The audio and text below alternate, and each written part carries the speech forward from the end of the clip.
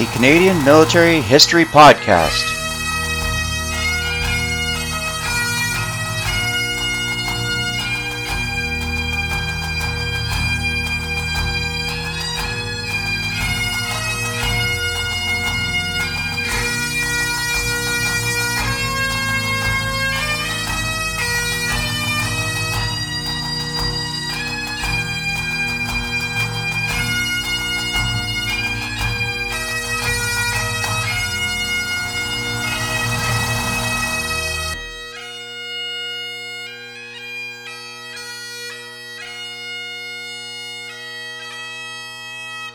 Music provided by the Calgary Highlanders.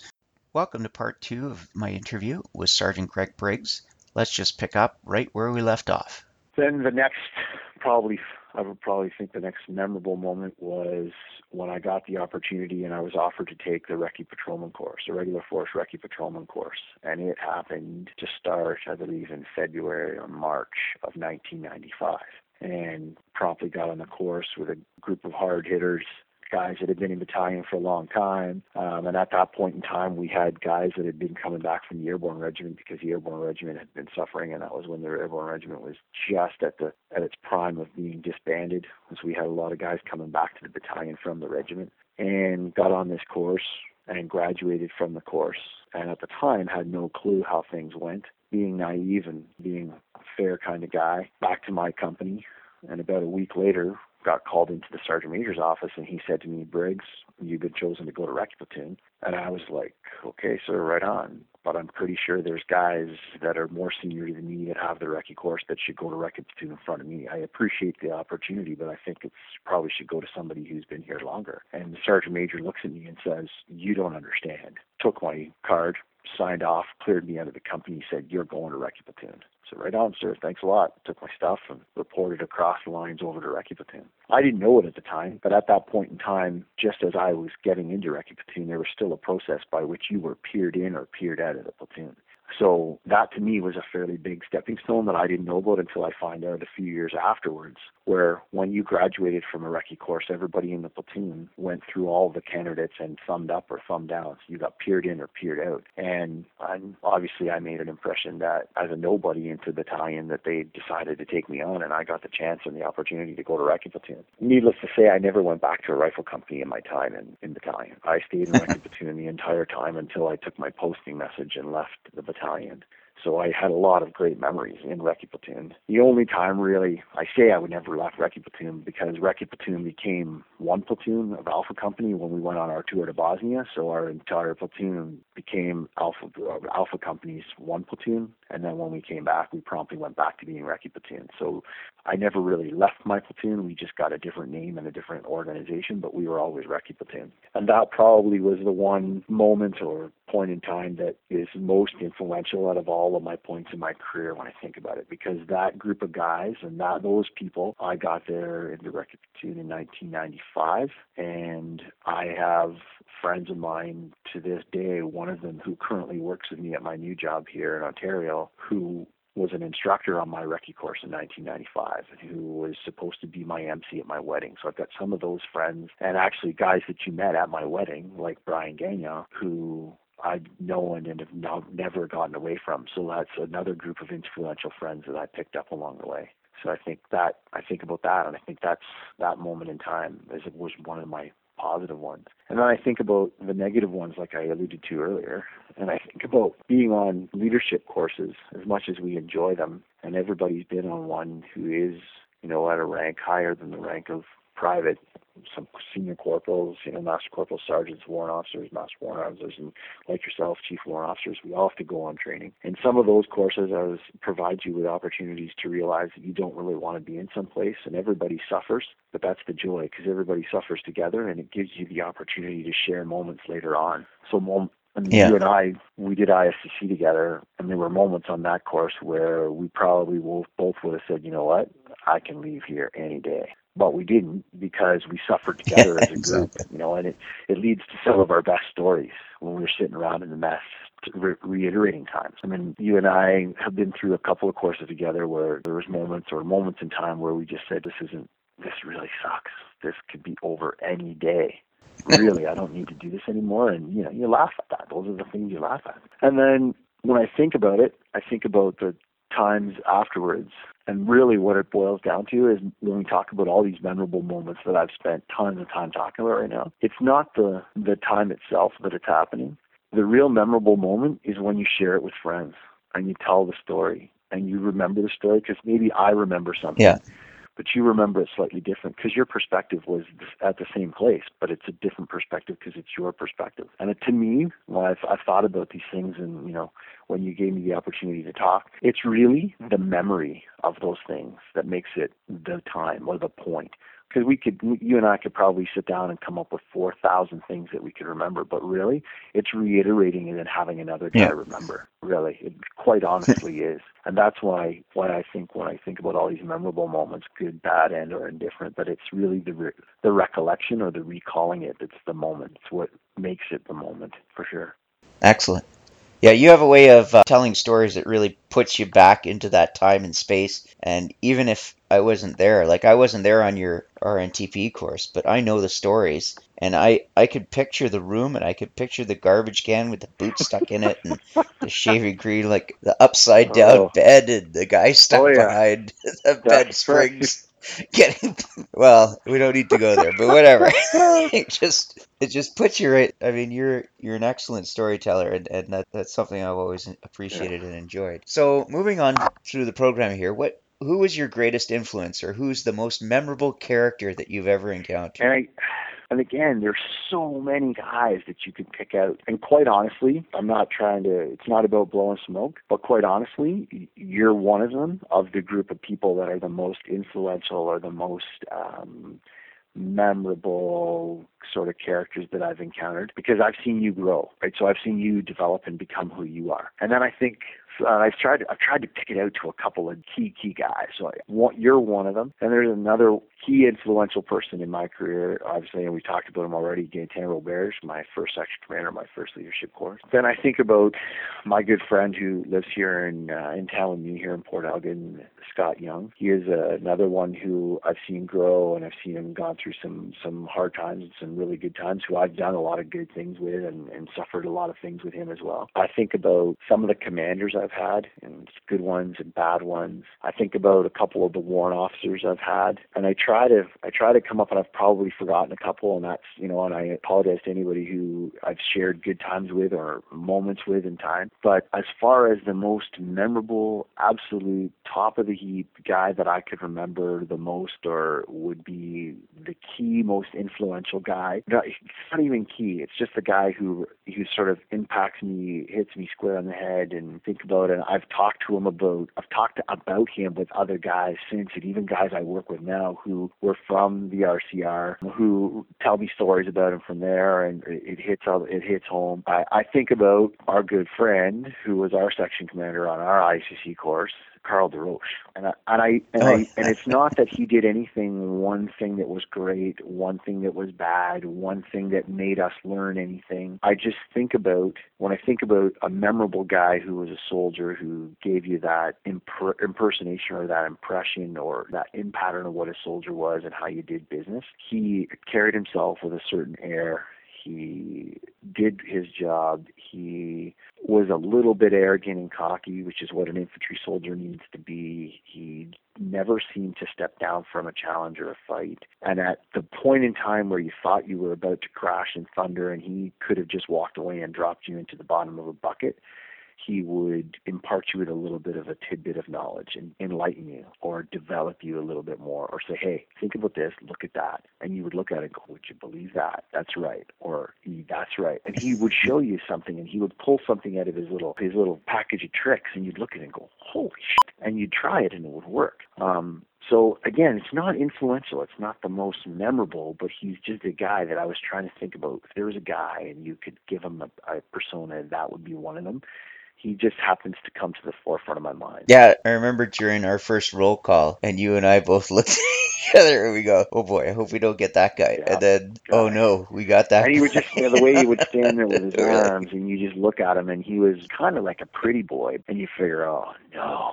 and he got his nicknames and the whole show. And I've talked about him with guys from the RCR who I work with right now. I mean, I work with quite a few RCR guys at my current job, and we're all civilians, so that we hack on all of ourselves and that regiment and this regiment. And, you know, I work with a couple engineers and a couple of pongos and, you know, here and there. So we always make fun point fingers at each other, and the whole concept, even to the point where my current boss, my immediate supervisor above me, was a warrant officer in the RCR. So I don't know if you've ever seen them, but in mechanics they have these little figurines. They're little like plastic G.I. Joe dolls, but they're Canadian military guys. And they have one from the PPCLI, and they have one from the JTF, and I think they have one from the Van Dews, and they have a guy from the RCR. And he's a little warrant officer, and he happens to be a little tiny guy. He's perfect. His sleeves are rolled up perfectly. His boots are fully shined. He's got a rucksack and a shiny black rifle on the whole 9 yards. This little warrant officer that says Warrant Officer Mateo of the RCR. So I ride my boss all the time about being a royal, and he has these moments where his office has to be perfectly cleaned and lined up, and the ruler is 3 inches to here, and it's just the way it goes. And I'll walk in and push a book off to one angle. So what I did is I bought this little guy from mechanics at Meaford a couple months ago, and I went out and I collected the most pristine, perfect white rocks I could find, little tiny white pebbles out of the gravel. And I got them all lined up, and I made sure they fit in size and everything, and I lined them up, and I got a nice flat one, and I got a nice fine tip Sharpie marker, and I wrote the RCR BSL Battle School on the lead rock. I made a little formation of white rocks on his hard drive of his computer, just a nice black hard drive. I made a perfect little formation, and I formed up this little warrant officer with his rucksack in front and his rifle right there standing at attention. And I wrote a little note on it, Warrant Officer Mateo of the RCR Battle School would like to welcome you to, and blah, blah, blah, blah, blah. And I left it on his desk. I took some pictures, and I called all our other Army buddies in because my boss was away, and I left it there. And guys would just get a good laugh out of it. And people were taking pictures, and guys were making it their screensavers. So every time he would come into an office, there'd be this picture of this little guy there. And Mark's a good spirit. He's a funny guy, and he's taken this little warrant officer and he set him up because Mark's got a little, every Army guy's got it. I love myself wall, or this is me. I love myself wall, right? Mark happens to be a retired RCR warrant officer. He was a master sniper. He worked at the sniper cell in Gagetown. He did his jump course as an older guy, as sort of, the geriatric jump course kind of thing. So he's got his little wall of, his trinkets and his pictures and whatnot, and he set up this little warrant officer with all his little rocks right up on his wall. So he keeps him, and it's always good for a laugh. So there's even another influential guy who I never even worked with in the Army, but he's my boss now, and we share lots of good times and moments and stories. So to wrap up, what was the greatest challenge you had to overcome? And I've thought about that too since we talked about it. Everybody sort of figured it out. What was it, or how was it, or what exactly became the challenge, or whatever. And I think in hindsight, looking back and thinking about all the things, what was a challenge and what was just a hardship, because there's a difference, right? A hardship and a challenge. And I think probably for me, when I look back, it sounds a bit goofy, but it is the separation from your friends and your good buddies. And I had to go through it twice, because the challenge is you develop a core group of guys that you work with, your best friends that you would, not a word of a lie, live, breathe, eat, shave, shower, the whole show together. And ultimately, you would be willing to give your life up so that one guy would be able to make it. And you need to have that trust and that explicit moment, or that connection to each other. And the moment or the hardest challenge for me was having to leave. When I left the Toronto Scottish, there's circumstance. You go to the mess and you have drinks and you get a little plaque or whatever you get for leaving the mess, and it's a moment. But it's quite challenging for you to have to leave there and leave that group of guys, because there's a gap now. There's a gap in the group, and there's a gap in yourself. And yes, the gap will be filled in time. But the challenge of the time is leaving the group of guys and not having those moments and hearing them talk afterwards about, oh yeah, you did this, whatever. Sure, we missed you, man. You should have been there. It would have been awesome, whatever. But that's the challenge. And then I got to 2 PPCLI. Yeah. Then I had another group of dudes, and I did that whole thing. And then I got posted, and I took the posting message to move farther out west because I wanted to get closer to Alberta, and I wanted to be closer to the mountains. So I took a posting to CFB Suffield, and I finished my time in the regular Army in Suffield. And when I left 2 PPCLI, when I left Recce Platoon, that tight group of guys is a bond, and that particular platoon is legendary and epic in the history of 2 PPCLI. We have our own Facebook page from that particular particular platoon in Recce has its own Facebook page, and there's only about 10 of us in that group, because that one platoon of dudes was so tight and so epic, and there's so many legend type stories or things that are out there that only that group of guys will ever remember or ever sort of, I mean, and every platoon has had it. I'm quite sure platoons since have had it, and the guys who have been to Afghanistan together have had it. But that particular time and that group of dudes was that tight that when you left, you feel that. That's a piece that's missing. You wish you were back with the platoon, and then they go and they do this, and then you hear about it and you're posted and you're not doing it. So that's the challenge, is leaving a group of people that you've dedicated so much time, effort, energy, emotion, friendship, all those things, and having to leave it and not have it anymore. So when I think about my military career, the challenge isn't the hard time. It's not getting up at 4 o'clock in the morning. Anybody can get up at 4 o'clock in the morning. Really? It's not running for 50 Ks. It's not doing whatever you did in PT. It's not however many push-ups or chin-ups or in the Petawawa River in the push-up position with your rifle underwater and having to do push-ups into the water so your face is underwater in the Petawawa River. Hard? Yeah. Challenge? No, not really, because it's going to be over. At the end of the day, I mean, we always joked about it. They're not going to kill me. They can't kill exactly. me. Well, we always said that, but it was a given. You're in the Army, you could die. But you know what I mean. It was training. They're not going to kill you. But the challenge is emotional, mental, physical, the whole 9 yards, was having to leave a group of guys. And to me, that is the challenge. That was the part that, and to this day, when people ask me, what do you miss? I don't miss PT. I don't miss shooting. I don't miss any of those things, because I can always recreate that if I want to. I miss the guys. You miss the opportunity to be in the mess and having those beers and going to Stoney's and having people ride you because you got a pink coat on, having the moments. I mean, just think about when we did that particular recruit training course for those co-op students, and those particular moments when, the guys, where they made the little cartoon characters of us all, and they had that shirt with the nuclear bomb going off, because you remember what that story goes to. We won't go there. But, those are the moments. That's the challenge, is leaving and forgetting and then having to remember. And that's one of the things that this actually, in talking to you, has forced me to try and sit down and remember some stuff and think about the things. You go, holy cow, remember that. Remember sitting in the bottom of the trench listening to the Toronto Maple Leafs playing the LA Kings, and listening on the 77 set on the CBC frequency with the little squawk box, trying to listen to the hockey game and not get caught in the bottom of the trench. Those are the things. The challenge is remembering those things and leaving your friends and not having that anymore. In a nutshell, the challenge is leaving your friends and not being there anymore for those guys. Excellent. Anything else? No, I mean, like I said, you and me could go on forever. We've got a history that, a lot of people couldn't remember. I just think your whole shop here, the whole concept, or however you want to look at it, the podcast concept of a show that's going to take people, pose the same types of questions so that you can get the same perspective, different from different people all the way along, I think is something that some people are going to want to hear, because they're going to hear, like, what is that guy's perspective? And then you're going to ask some questions from a guy who maybe was in the Air Force, a guy who was in the Navy, maybe a medic, maybe a aero engine tech. Maybe you're going to find somebody who was a supply technician on the HMCS Toronto, somewhere in the Adriatic. You're going to get all kinds of different answers from all different kinds of people. And I think as your show goes along, we're going to hear some pretty awesome stories. I mean, you and I could sit down and reiterate our stuff back and forth, but we both know our stuff. What I'm looking forward is to hearing some of your guests in the future and seeing what kind of cross-section of people you can get and get them on the show. And what I'm going to do for you, what I'm going to try and do is reach out to some of my friends as well, and I'm going to talk to some guys that I know that have got careers in the Navy, in the Air Force, who may have started in the PPCLI with me, or guys that we know that are in the Toronto Scottish.